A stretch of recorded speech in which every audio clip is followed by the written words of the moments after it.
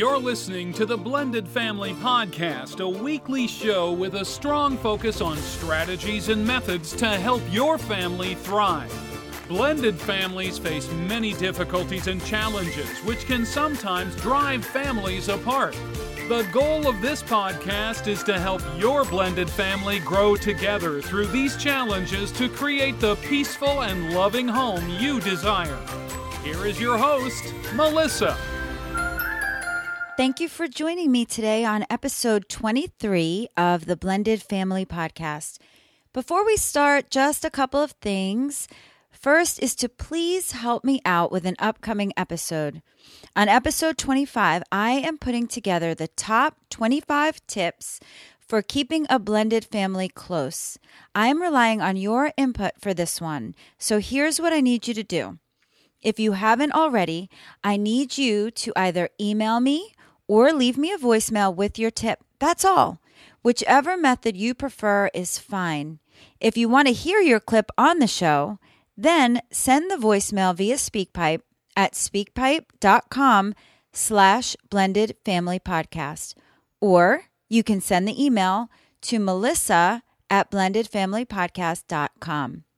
If you prefer to send an audio file using another method, that's fine too. Send it to the same email. Try to get them to me as soon as you can, as that show is coming soon. I'm not going to ask you to do anything else right now. I do invite you, though, to join our private Facebook group. This is not the same as the regular Facebook page, which is where I do show postings. The group is separate, and it's used in a more personal manner.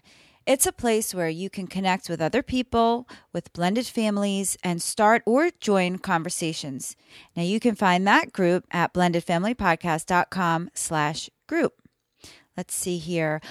So a while back, I did an interview with Heather Rampolla of Fresh Eats Radio, where we talked a lot about food issues in the blended family. That one was episode 12, in case you missed it. Well, she just did an interview on her show with another of my guests from episode 20, Christina Roach. I've got no part in this one, but I love them both, and I listened to that interview this week. It's very good. And they talk a lot more about food in the blended family home. They touch on some different topics that we didn't touch on in my show here. So I will link it in the show notes for you so you can find it, or you can find it at Fresh Eats Radio. And the title of that episode, if you want to catch it, is Christina Roach, Dinner Time Recipe for Success as Stepmom. So I hope you'll go check that out. Okay, so let's get started. I am focusing this whole show around a listener question I got a while back. Her question was so involved that I thought it would be best to take the whole show to address it. I'm not going to name her or say where exactly she's from because I need to protect her privacy. You'll see why when I read her question. I will tell you that she is not located in the U.S. I have had some back and forth correspondence already with her because I was so concerned for her situation, but still I wanted to address it here on the show for other listeners who may be dealing with something similar in their life. So I'm going to read her question first, and then we'll go over it. So she writes, Melissa, the first question is, how do you explain to your kids the reason you broke up with your husband? It's very difficult to never blame the ex-partner, to be honest, and to be age appropriate. It's difficult because I assume many breakups come from some bad habits or characters of ex-partner and me, of course. For example, if my ex-partner is a liar and he broke our promise again and again with a whole lie to hide the fact, how can I explain it to my child without saying anything bad to him? It's also difficult since, if you're honest, it may not be age appropriate. Age appropriate and honest is very difficult. For example, if my ex-partner has a child porn addiction and no intention of treating it, and that is a breaking point of mine, how can I be honest and age appropriate? The second question is, why is it important for children to see their father? Where I am from, we don't usually have joint custody. I don't even have to let my child see his dad unless he tells me he wants to. I separated when my child was only 1.5. He remembers his dad, but not very clearly. If I let him see his dad sometimes, his memory about his dad will be maintained. If not, I don't think he will remember his dad. Legally, it's totally up to me if I let him meet his dad or not. Specialists in my area all advise me that if I won't be comfortable letting my child meet him, I don't have to. The mother's feeling is the most important thing, so do whatever you feel is best. Of course, I am not comfortable to see my ex-partner again at all. That's why I divorced him. But for my child, I have to consider more than my feelings. So, what is the benefit of letting my child see his dad, especially when his dad is a child porn addict? I don't feel like letting my child see his dad too often. No actual risk involved except my child goes to his house and sees very inappropriate magazines or so on. Thank you so much for reading such a long email. I hope my English and expression skill is enough to let you understand. Oh, okay. So as you can see, I was very concerned for this woman when I received this email. By the way, something else I learned from her later on in other emails is that where she is from, watching child porn isn't banned. Furthermore, some people think it's okay to have that kind of habit. Again, I don't want to reveal her location because she's asked for privacy, and I really respect that, especially since she allowed me to share her question with the audience. But I have told you that it's not the U.S., which you could have guessed anyway. Here in the U.S., we know it's completely illegal to consume or make child pornography. I'd be curious to see how many countries have the same standpoint as the U.S. and how many as our listener. It's pretty horrifying to think about. So let's break down her question piece by piece, and then we'll talk about some other dangerous situations where this would also apply. Okay, so first you ask, how do you explain to your child your reasons for the split while being fair, honest, and age appropriate? I don't think you told me your child's age, but it doesn't matter. This is clearly not a conversation you can have with him until he is an adult. If your child doesn't ask the questions, you don't have to say anything. When he does ask, you can say that his dad had made some bad choices in his life. You can also say that because of his dad's poor choices, you want to keep him away for his own well-being. When your son asks for more details, you can simply say that he is just too young to understand, but when he becomes older, you will share more with him. In this case, you're not lying and you're not completely blaming your ex, but rather the choices he made, and you are being age appropriate.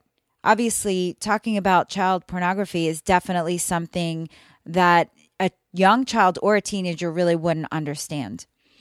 Another thing you can say is that his dad is not well, as he has an addiction that can be categorized with a mental illness. Just don't say things like, your dad is an awful person, or your dad doesn't want to see you. Those kinds of statements can be hurtful to a child. You want to make sure that your son doesn't blame you for not having a father in his life. So you must put some responsibility on your ex. As your child gets older, you will know when it's time to elaborate on some details as you gauge the maturity level of your child. The next part of the question is, why is it important for the child to see the father? Well, in this case, with the background you provided, I would advise you not to have the child have relations with his father. In fact, if you were here in America, he wouldn't be allowed to see the child. The laws in your country are quite different all around. Here in America, fathers usually have equal rights over the children. So many times we have no choice but to allow our children to visit with an unfit parent. Child pornography, though, here is illegal. Now, for you, there is a risk and potential danger to your child's well-being by having him exposed to that. There is no benefit to your child seeing his dad unless and until he completes proper treatment for his addiction. Then, if you choose, you can reevaluate the situation and decide if you want to change anything. But listener, I think you have very valid concerns, and I thank you so much for sharing such a personal story with us. Now, I believe in protecting children. Child porn is extremely dangerous to a child. That's why I'm advising her not to allow the father access to the child. In other cases, there are benefits of allowing a parent to see a child. If the child's not in danger, it's always good to try to establish a relationship with a parent. Obviously, it depends on what's going on, so let's talk about that now. So, other situations that can be dangerous for your child to be around. Well, one would be abuse. This is not only abuse between parent and child, but also could be abuse from parent to parent. This pertains to both physical and verbal abuse. Children who grow up being abused or watching abuse sometimes can become adults who become abusers themselves, not to mention the mental anguish and fear that they have to deal with. Another dangerous environment is one that includes addiction of any kind. So if a parent suffers from alcoholism or drug addiction, any kind of addiction like that, this is a really bad environment for a child of any age. Not only is it setting an awful example for the child, but oftentimes there can be situations the child is put in that are dangerous. Examples of that, of what can happen here, would be drug dealers coming to the home, child neglect, possible overdose situations, car accidents, older children driving their drunk parents home, and so many other things. Anyone who has been around an addict knows the danger and horrors it can cause. And mental illness, that's another situation that's dangerous for a child. If a parent suffers from a mental illness, that creates a very unstable environment. This could mean a parent who is bipolar, has schizophrenia, depression, anxiety, panic disorder, obsessive compulsive disorder, or post-traumatic stress disorder. There's a lot more too.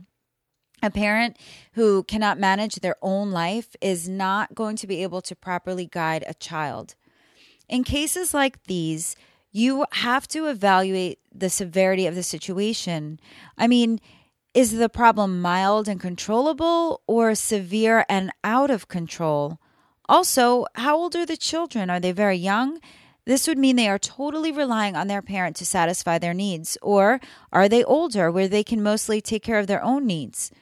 You also need to check the laws in the area you live. There are so many variables here. Now, my personal viewpoint on this is definitely to protect children. I've said that. If you feel that their other biological parent or step-parent is a danger to them in some way, you need to step up and do something. I know this can be really hard to do, but your child will thank you for it later, and you won't have any regrets. I'm talking real danger here, not because you just don't like them or you don't like their parenting style.